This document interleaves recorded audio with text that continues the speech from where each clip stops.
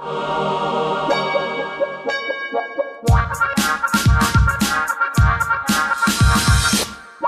Sniffer. Hello, hello, hello. Hi, Cath. Miss Whirlwind. I was at your book launch and it was very fun. Packed. Yeah, there were tons of people there. Yeah, you did a great job with the reading. Did you think so? Mm-hmm. Did you sell a lot of books? Watch this. Cathy's standing up. She's reaching up into her secret stash.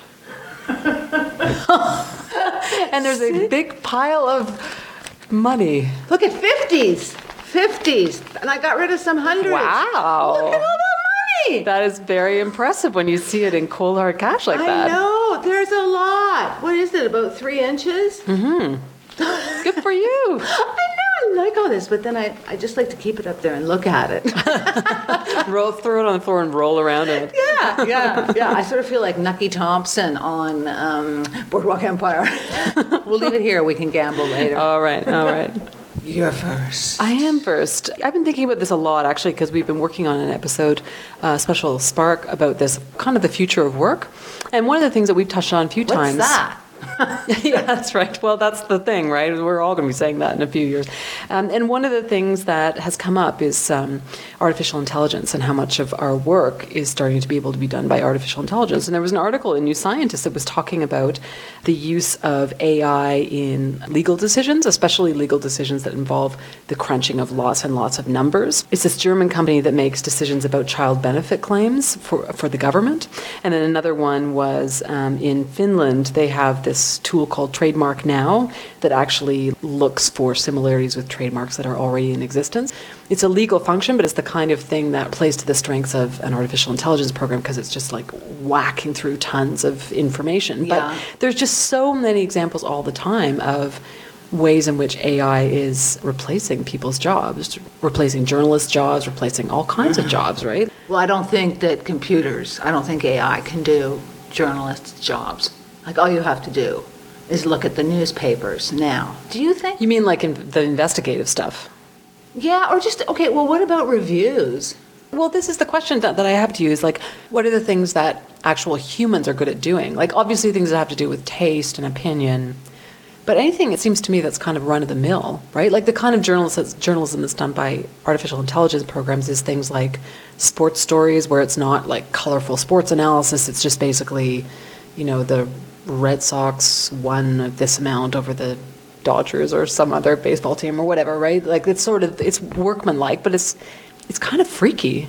Well, one thing that I've noticed that I did not believe now, because I've learned this firsthand, having, say, 1,000 or maybe 1,500, 2,000 likes on Facebook is more valuable to me to sell a book than a review in the New York Times. I think book reviews as influential. I think lots of people still read them, but I don't think they sell a lot of books. Or movies, for that matter, right? Yeah, it's all about, like, when did this shift that we would trust the opinions of our friends over a respected journalist, somebody who really knows what they're talking about, like an A.O. Scott, say, for a film?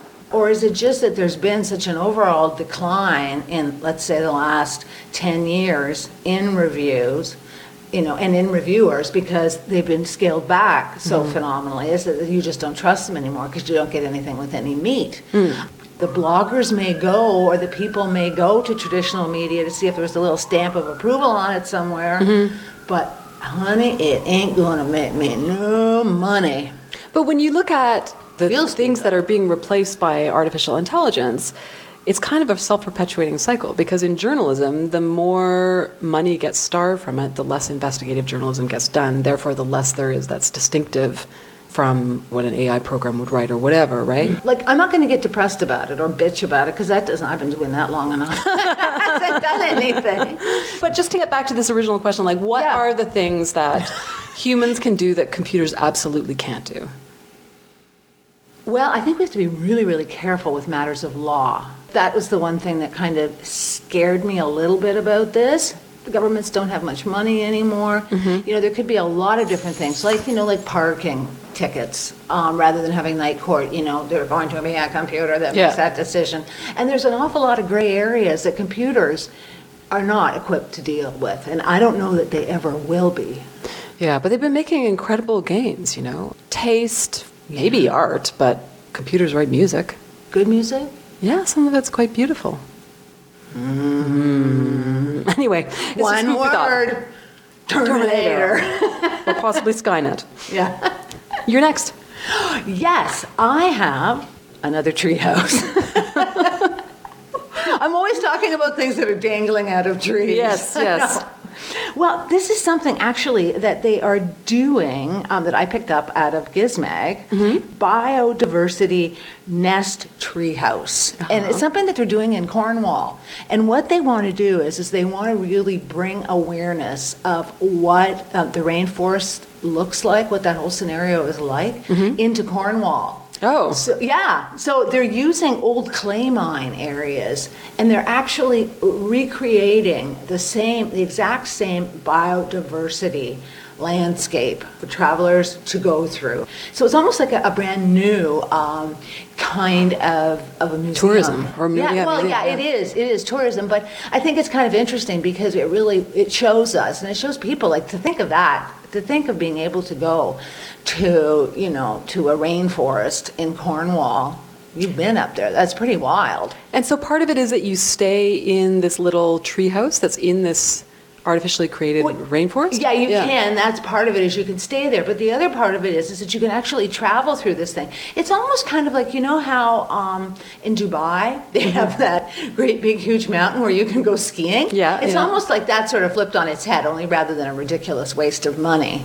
It's a marvelous way to show young people and older people what the rainforest is, how it operates, why it's important, and all of the different elements. Well, when you think about how so many of us are so disconnected that we don't even really have any understanding, like how plants grow or where our meat is raised, all that kind of stuff. So it does make a certain amount of sense. The thing that really struck me about you doing that was, ever since you developed this obsession with cocoons and nests, I've started to see them everywhere. It's really a big thing.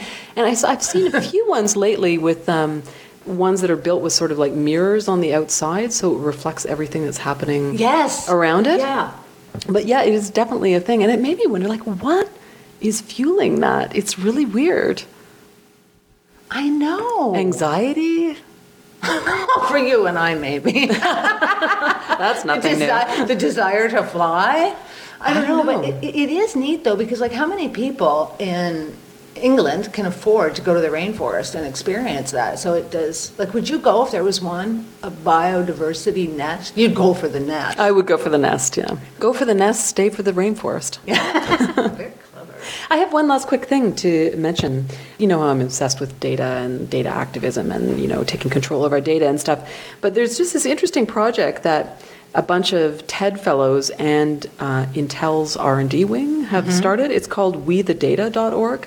I thought it was partly interesting that Intel was involved with it too. Yeah. But the premise here is it's essentially just a platform for people to get engaged with thinking about how we can democratize access to data and what kinds of things we can do with data so it's not locked up in these little silos of gigantic transnational corporations. So that's all. I have nothing more to say about it. The whole idea of data, it's almost like water. Just when I was reading this, it just made me think, what are we going to do with this? We're creating these huge rivers of data, and I wonder if what they could be harnessed for, other than nefarious things. Yeah, and actually, I'd be interested to hear what anybody else thinks out there. What is the power of data? There's a lot of really interesting work being done at the research level at MIT and stuff, and how one of the things I think is really, really interesting is the amount of work that's been done not with smartphone data but with regular old feature phones in the developing world. They did incredible crisis mapping in Haiti after the earthquake there, where they were tracking where cholera was going, and they were able to actually do predictive modeling of where it was going and do it in these incredibly short turnaround times because they had access to anonymous cell phone data of where people were, right? That kind of thing I think is really, really exciting. And I think implicit in this idea of something like We the Data is the fact that why should it just be used for Nefarious. Walmart or not even nefarious, but just for sell people more or advertising crap, right? Yeah, exactly. Because it just sort of hit me when I read this, because I liked it. I thought, can we do with this? Because, like, whoever thought of creating electricity out of water? Yeah. It's an interesting analogy. It's like, who thought of creating energy out of wind? And how was it done? Deep Thoughts Today by Cathi Elizabeth Bond. All right, doll, see you next time. Yes, come to the blog. For links to these stories and more. The Sniffer. .net. Bye. Bye.